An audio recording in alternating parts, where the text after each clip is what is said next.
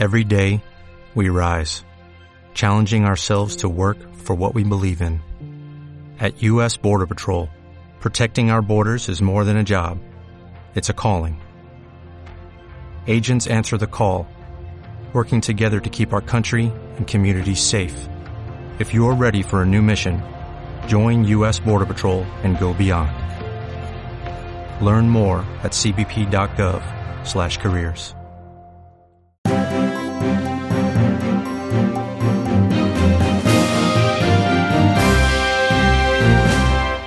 The time is now 6 p.m. in New York. I'm Noa Levi and this is the latest Israel Today, ongoing war report.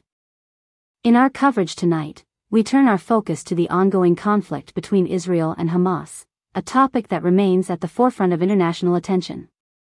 Amidst this landscape of tension and turmoil, an event in the United States has emerged, reflecting a broader conversation on antisemitism and its implications on global diplomacy and internal policies of nations far from the conflict's epicenter.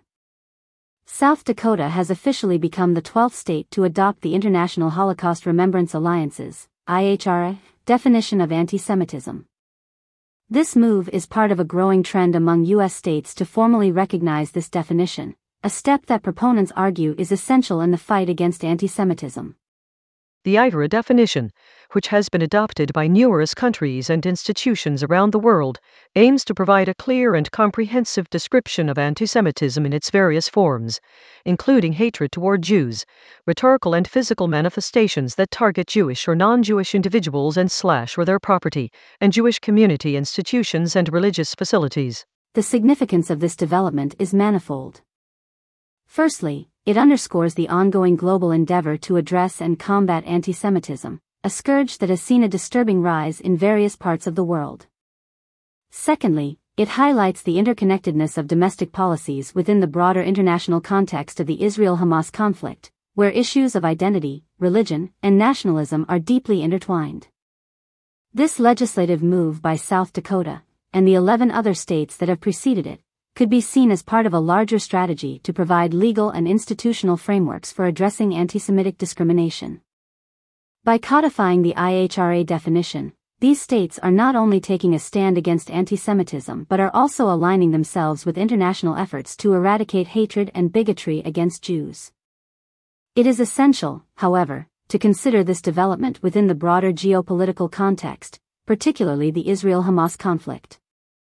The conflict, marked by periods of intense violence and prolonged negotiations, remains a deeply divisive issue, both internationally and domestically within countries far removed from the immediate zone of conflict. The adoption of the IHRA definition by states like South Dakota may also influence public discourse and policy decisions related to the conflict, affecting everything from community relations to international diplomacy. As we continue to monitor the situation, it is clear that the implications of such policies extend beyond the immediate concerns of combating antisemitism.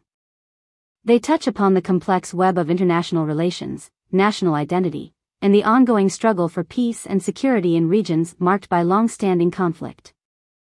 The adoption of the IHRA definition by South Dakota, therefore, is not just a statement against antisemitism but a reflection of the broader challenges facing the global community in addressing hatred, fostering understanding, and securing peace. In conclusion, as the world grapples with the multifaceted dimensions of the Israel-Hamas conflict and the broader issue of antisemitism, initiatives such as the one undertaken by South Dakota serve as a reminder of the importance of clarity, definition, and international cooperation in the pursuit of justice and peace. These efforts, though rooted in local or national contexts, resonate on the global stage, underscoring the interconnectedness of our modern world and the shared responsibility to combat hatred and promote understanding.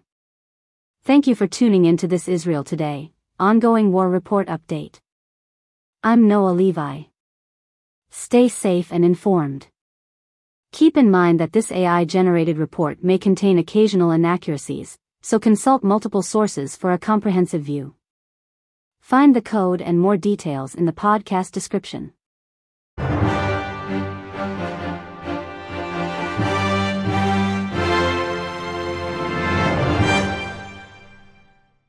Hello, it is Ryan, and we could all use an extra bright spot in our day, couldn't we? Just to make up for things like sitting in traffic, doing the dishes, counting your steps, you know, all the mundane stuff. That is why I'm such a big fan of Chumba Casino. Chumba Casino has all your favorite social casino-style games that you can play for free anytime, anywhere with daily bonuses. That should brighten your day a little. Actually, a lot. So sign up now at ChumbaCasino.com. That's ChumbaCasino.com. No purchase necessary. VGW Group. Void where prohibited by law. See terms and conditions. 18+. With the Lucky Land Slots, you can get lucky just about anywhere. This is your captain speaking. We've got clear runway and the weather's fine, but we're just going to circle up here a while and get lucky. No, nothing like that. It's just these cash prizes add up quick. So I suggest you sit back, keep your tray table upright, and start getting lucky. Play for free at LuckyLandSlots.com. Are you feeling lucky? No purchase necessary. Void where prohibited by law. 18+ terms and conditions apply. See website for details.